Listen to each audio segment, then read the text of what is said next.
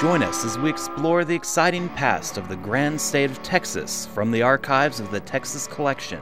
Host Dr. Mary Landon Darden will introduce Texas history writers who will tell dramatic and often little-known Texas tales right here on Treasures of the Texas Collection.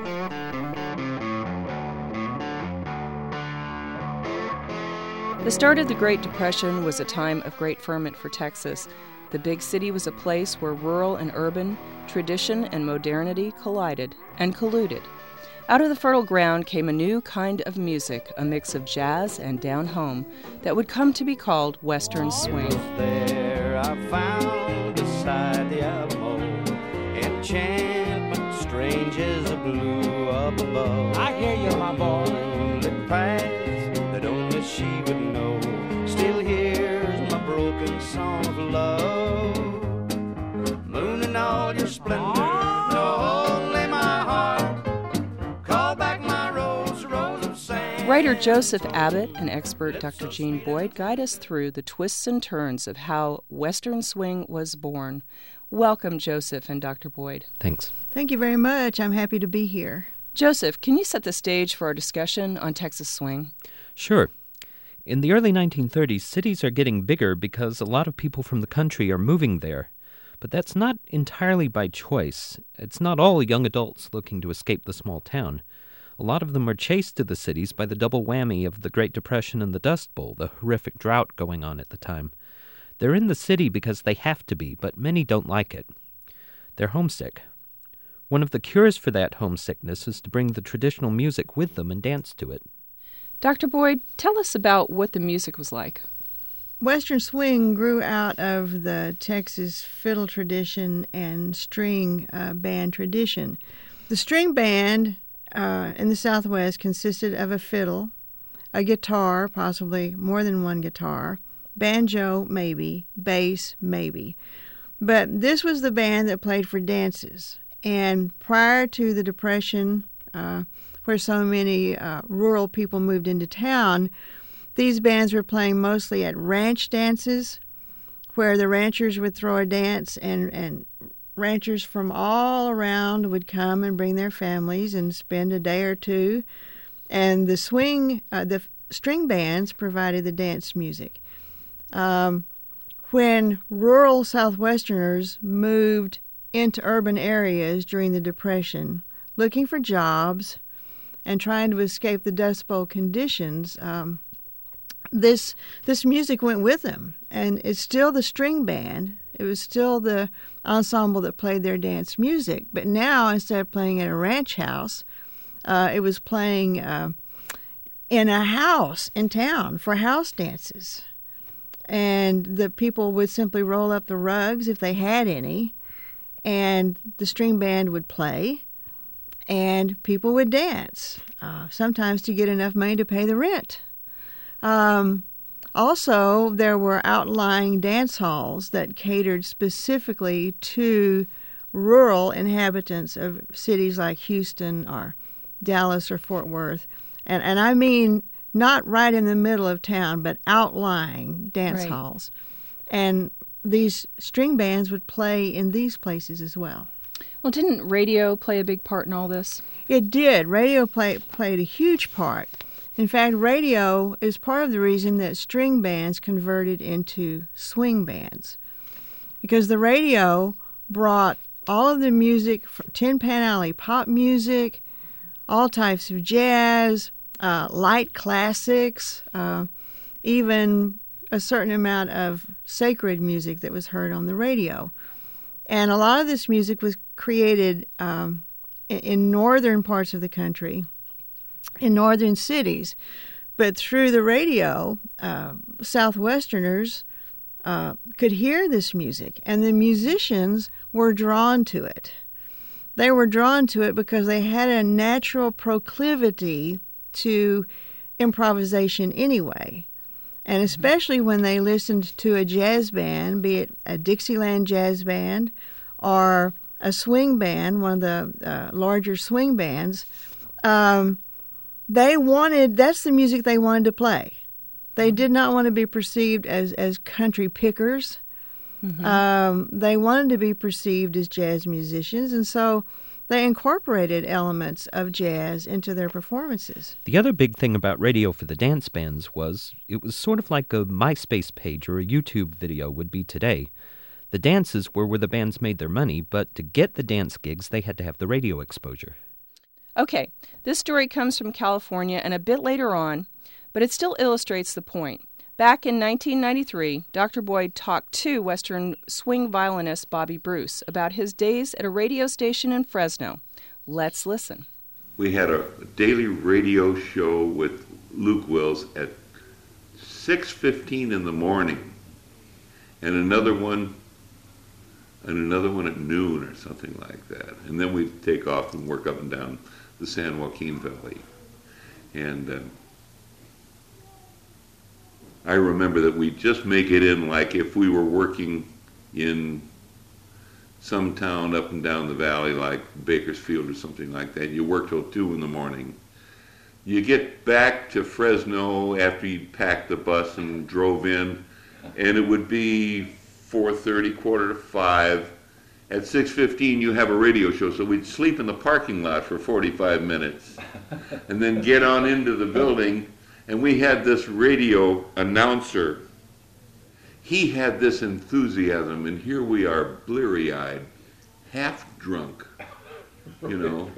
And we had slept for 45 minutes in the parking lot, and we go in to do this show with toothpicks to hold our eyes open, you know. And he says, "It's the music of Luke Wills and his Rhythm Busters." And we're we can hardly keep our eyes open. The reason that so many Texans and Okies made the move from Texas and Oklahoma out to California was because the Depression was evidently not as severe there. They certainly didn't have the Dust Bowl conditions. And in places like the San Joaquin Valley, agriculture was thriving. And so this was just a mass exodus from Texas, especially West Texas and Oklahoma, to places like the San Joaquin Valley in California. And of course, they wanted the music that they had had back home. And consequently, you got this large population of Texans and former Oklahoma residents, and the bands began to tour. The swing bands began to tour out in California, and the audiences were there. Anyway, these guys understood the power of radio, both figuratively and literally. The higher powered the transmitter, the bigger area the station reached, the more chances these bands would have for gigs. So we're back in the late 20s, early 30s. You've got all these influences lining up. The stage is set. What happens next? Well, if you're telling this the Hollywood way, there's got to be the fateful meeting. And the best candidate for that is likely to be a house dance that took place in Fort Worth in late 1929 or early 1930. The Wills Fiddle Band, Bob Wills on fiddle, Herman Arnspiger on guitar, was providing the music, and at some point someone requested St. Louis Blues and asked a guy at the dance named Milton Brown to sing it. Here's Brown singing the song with his later group, the Musical Brownies. Come here and tell me, baby, whose muddy shoes are these? Come here and tell me, baby, whose muddy shoes are these? So Wills and Arnspiger were much taken with Brown's singing and asked him to join their band, and he did. As it turned out, that also meant that they gained a publicist, didn't it? Yes, this is true, because Milton Brown came from a background of sales. He had been a cigar salesman before he was laid off from that job. Huh. And he did, to some extent, begin to promote the band. He was instrumental, although there is some argument. Milton Brown was not the leader of the band, nor was Bob Wills. They were all working together. But with his connections, Milton Brown was able to get them gigs to play, like house dances, He got them a regular Saturday night gig at a place called Eagles Lodge Hall on 5th Street in Fort Worth. And he also worked a deal with Sam Cunningham at Crystal Springs Resort so that the band could play regularly at Crystal Springs. It was a fishing place and a swimming pool and a dance hall, all combined. And where was Crystal Springs? Crystal Springs Resort was outside of the city limits of Fort Worth. One of the things I love about this story is that the band's big hangout was a furniture store. Because, when I think of jazz hotbeds, I think of furniture stores. But it actually makes sense when you think about it, because back then radios and record players were furniture. And the guy who owned the store, his name was Will Ed Kemble, had a pretty extensive selection of jazz and pop records, and so the band would gather there at the store to listen to them and to rehearse. And it was Kemble who convinced the band to audition for a show at a lower-powered Fort Worth station called KFJZ. And they got the show? They got the show, and the engineer at the station, Truett Kimsey, who had become the band's announcer, went looking for a sponsor, and the company he approached was Burris Mill, which made light crust flour. Now again, in the Hollywood movie way of telling things, this is where the villain appears, and like all the best villains, he starts off seeming to be a big, huge benefactor. He was the general manager of Burris Mill, and his name was W. Lee O'Daniel. Yes, the same W. Lee O'Daniel who in another 8 years would get himself elected governor of Texas. The way he would get there, or at least get started toward there, was to hitch his wagon to the rising star of Wills, Brown and Company, but it would be a little while before he saw reason to do that. See, O'Daniel didn't approve of dance halls or the sort of people who played in them, or the sort of music they played. That the Crystal Springs audience included folks like Bonnie and Clyde didn't help. So he wasn't what you'd call real enthusiastic about this idea, but he understood the power of radio in a way that few others did, one of the big traits that would soon enough get him to the governor's mansion. And in his job, the biggest commandment of all was sell more flour. Besides, the price was right for an experiment. KFJZ, low power, low ad rates, less than a tenth of what he'd pay for the same airtime on WBAP. So he decided to take a flyer on the show, and a Texas institution was born. Now never do brag, never do boast, sing our songs from coast to coast. We're like our store boys from Burris Mill. If you like our song, think it's fine, sit right down and drop a line. Just like our store boys from the Burris Mill. And I'll declare, yes, sir, you'll get it there. And if we have some time to spare somewhere, sometime down your way, we'll drop in and spend the day. We're like our store boys from the Burris Mill. The show was an instant smash, and less than a month later, O'Daniel canceled it. Oh, my. Why did he do that? Well, he never said why he did that, so this is mostly supposition. He did make it perfectly clear that he didn't trust dance musicians. He didn't trust their morality. But also, I'm just guessing here that he didn't feel like he had as much control as he wanted to have over what was going on, so he just fired them. Happy didn't like it. He fired them. In the meantime, he had them working in the mill. I see Bob was driving a delivery truck. Milton was out trying to sell flour, and Herman was sweeping up the dust. And this is downtown Fort Worth, you know.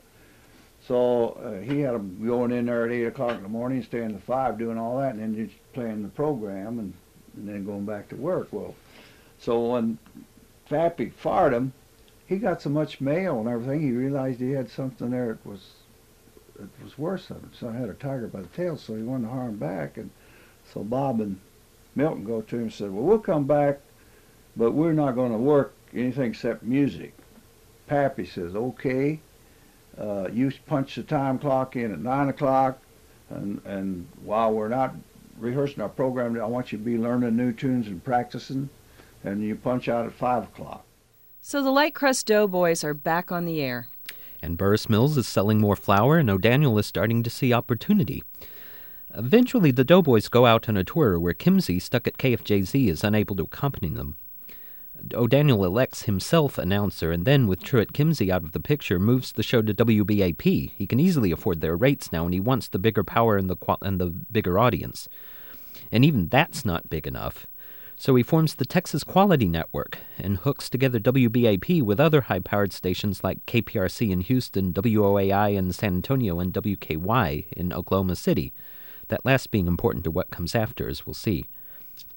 By the way, you can tell we're dealing with the real old-time stations here by the number of them whose call signs start with W. It's not until later that W comes to be used only east of the Mississippi. So now the Light Crust Doughboys have a really big audience, or more to the point as far as he's concerned, O'Daniel does. And O'Daniel starts taking over more and more of the broadcast for himself. To him, it's become his show, and the Doughboys are just his backing band. Well, how bad did it get? Evidently, it got pretty bad. O'Daniel really did take over the show. He began writing and reading poems and orating. He considered himself a great speaker. He refused to give the names of the band members, like they didn't matter. He imposed limits on what the band could play. He critiqued the titles. For example, they were not supposed to use the term jazz on the radio. And one of their favorite songs or tunes, the Beer Barrel Polka, they could not refer to the word beer. So it could either be called Barrel Polka or Roll Out the Barrel? Yeah, Roll Out the Barrel, but no beer. No beer. But more importantly, he would not let the band play in dance halls. And quite honestly, this is where the money was to be made, playing in dance halls. Milton Brown had a large family to support, and his brother Durwood, who had been playing rhythm guitar from the inception of the Light Crust Doughboys, was married and expecting a baby. And so Milton went to O'Daniel and asked O'Daniel to go ahead and hire Milton and put him on the regular payroll. And O'Daniel said no. He refused. And if you added that was probably the straw that ended it for Milton Brown. But if you add that to the fact that they couldn't play dances and that Milton was not free to do what he wanted to in the band, well, Milton Brown left. And he formed his own band called the Musical Brownies and experienced all the freedom he had never had working with W. Lee O'Daniel.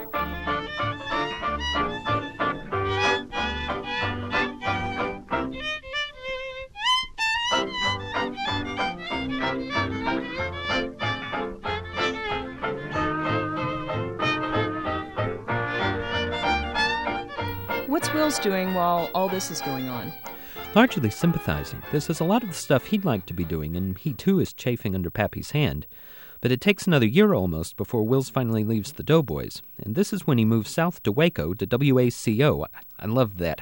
Do you know there's only a couple of other stations that get to name themselves after their hometown like that? And forms the Playboys. How long did that last? Not very long. Bob Wills left the Playboys about 11 months after Milton Brown did, and came down to Waco and started a band, which he just referred to as the Playboys. And this band was going pretty well. He was doing fine, and W. Lee O'Daniel comes down and takes Bob Wills to court because they were using the phrase formerly of the Light Crust Doughboys. And the judge immediately threw this out. This was ridiculous. But Bob Wills wanted to put some distance between himself and W. Lee O'Daniel. He was a powerful man. So he moved up to Oklahoma City to WKY. But WKY was a part of the network that O'Daniel had put together. So O'Daniel followed Bob Wills up to Oklahoma City and got him fired off of WKY. So the Playboys just went to Tulsa and radio station KVOO, and there they found a manager who would not bend to W. Lee O'Daniel, and that became their home. I asked Bob. It was unheard of. A fiddle band, string band. I mean, that's what country music was. And I said, what in the hell do you want with a drummer in a fiddle band? And Bob would bit his cigar and poked me in the chest. He said, I want to take your kind of music, my kind of music, put it together and make it swing. And then he adds horns. Yes, he did. Bob Wills loved horn bands. He really liked mainstream jazz with the horn bands. So he started off adding horns. At first, it was just a couple of horns, maybe a trumpet player, a clarinet player, or saxophone player. But by the early 1940s, Bob Wills had a complete horn section. He had a horn line, he had a string line. He had such a versatile band, he could play anything and everything.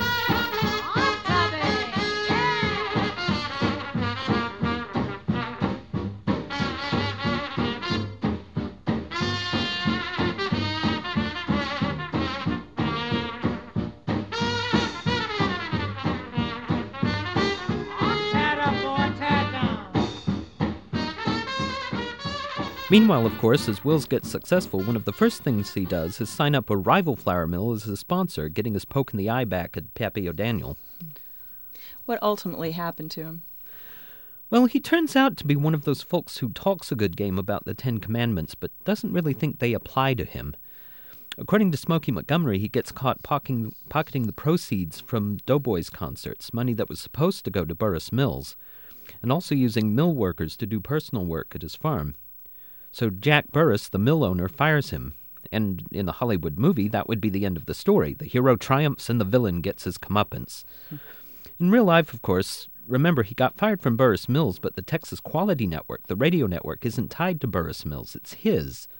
So all he does is get his own mill selling his own brand, Hillbilly Flour, and hire a band, the Hillbilly Boys, notionally led by his son, Pat, that knows its place and won't get any ideas. And he immediately starts going great guns on the radio again. You know, in a way, leaving the Doughboys was as liberating for him as it was for Milton Brown and Bob Wills. He might pretend to be selling flour, but the real product he was now completely free to sell was Pappy O'Daniel. And he sold his way right into the governor's mansion and eventually into the U.S. Senate. It was the famous only election defeat ever for Lyndon Johnson. And what about the heroes? Well, Milton Brown died as a result of a car crash. He didn't die instantly, but he died about 3 days afterwards. Apparently he had a punctured lung, a broken rib and punctured lung, and he developed pneumonia and he died. And that meant that Bob Wills nowadays is given solo credit for creating Western swing, but if anyone could be called the creator of Western swing, it's probably Milton Brown. And I would add this to that. Western swing came from everywhere. There were so many bands doing similar things at the same time, but it appears, just by dates, that Milton Brown was the first band leader to record what we think of as Western swing. So, Dr. Boyd, you've been campaigning for a while now to get Western swing acknowledged as being jazz. Yes, I have. And it's interesting to me how people argue against this. I've been told that jazz is an urban music and Western swing is rural and therefore doesn't count as jazz. I've been told that the instrumentation is a problem. Well, people who say this are forgetting that even Dixieland jazz occasionally had violins in the front line. Okay. Sure. And then there's the repertory issue. True, most mainstream jazz bands don't play fiddle tunes, but Western swing bands play fiddle tunes plus big band swing arrangements and Dixieland arrangements and every other kind of jazz. And the latest thing I heard, some jazz scholars said, well, the phrasing is different. The phrasing isn't right. Well, excuse me. The Western swing musicians were in many ways taking their phrasing from the recordings that they were hearing in the radio programs where they were hearing mainstream jazz being played. So they got at least some of their ideas about phrasing from the radio and recordings. You know, there's a pretty big elephant in the room that we've been mostly talking around for the last half hour, and that's race. It's probably taken as assumed, but just to be clear, all the Western swing musicians we've been talking about are white. They freely acknowledge black influences, but they themselves are all white. Well, I don't know a single racist musician. and I interviewed for my first book over 60 musicians, and race was not a concern. They all talked about the African American musicians from whom they had learned. There's a story that Smokey Dacus tells about his chicken wire story. They were playing in a club, and when the band got into the club, and Dacus was with Bob Wills' Texas Playboys, when they got into this club, they noticed this chicken wire strung up in front of the bandstand. And somebody asked what that was for, and the proprietor explained, well, that was for the one time a week when an African-American band played at this particular club, and the white folks in the audience would throw things at them. Oh, my. And so, yes, racism is a part of any discussion of jazz. Whether you're talking about mainstream jazz or Western swing, the racial issue is a part of that discussion. Right. But it was more from outside, not from the bands Not from themselves. the musicians themselves, from the audiences. Atlantic Online writer Andrew Sullivan, who came here from Britain, talks about how he immediately noticed how deeply black culture is woven into American culture, and has been since the birth of the Republic. It's not anything new. Look, the stereotypically Southern instrument, the banjo, where did that come from? Africa. And he's mainly talking about blacks, but it's not just blacks. Go back to what Dr. Boyd said about how many cultures contributed to Western swing. That's America. Now, you can turn that around and call it theft, cultural appropriation. Thank you, Joseph Abbott, for your excellent work on this show. Let's get a last opinion from Dr. Boyd. Dr. Boyd, what would the musicians you've interviewed call it? They would just call it using all of their resources. All jazz musicians use their ears, their minds, they listen, they absorb everything around them. That's a part of their creativity, being able to take what they've heard and make it their own. So all musicians do this. Dr. Boyd, thank you so much for being with us today and sharing your great expertise on swing. Can you set up this next recording for us? I sure will. Bobby Bruce, great fiddle player. I interviewed him in the early 90s at his home in California. We had a great talk, and this is from that interview, and he's going to verify what I said. They were playing jazz. They used to take one song a week and put it aside. We'd take our pick of whatever we'd like to play and kick around, and they'd give us like 5 minutes of airtime to pass some choruses out and have some fun with it, you know. Mm-hmm. And, oh, God, that was fun. But it shows you that it was nothing but jazz. Yeah. You know, it was, you just put a 10-gallon hat on it, but it was jazz. It was jazz.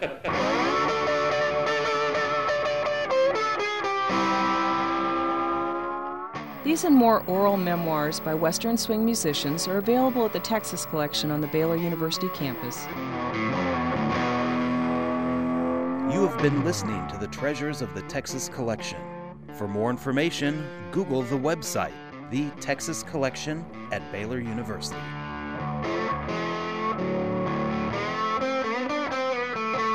Treasures of the Texas Collection was made possible by the generous support of William and Kathleen Wardlaw, the Texas Collection Guy B. Harrison Jr. Endowment Fund, and the Baylor University Libraries.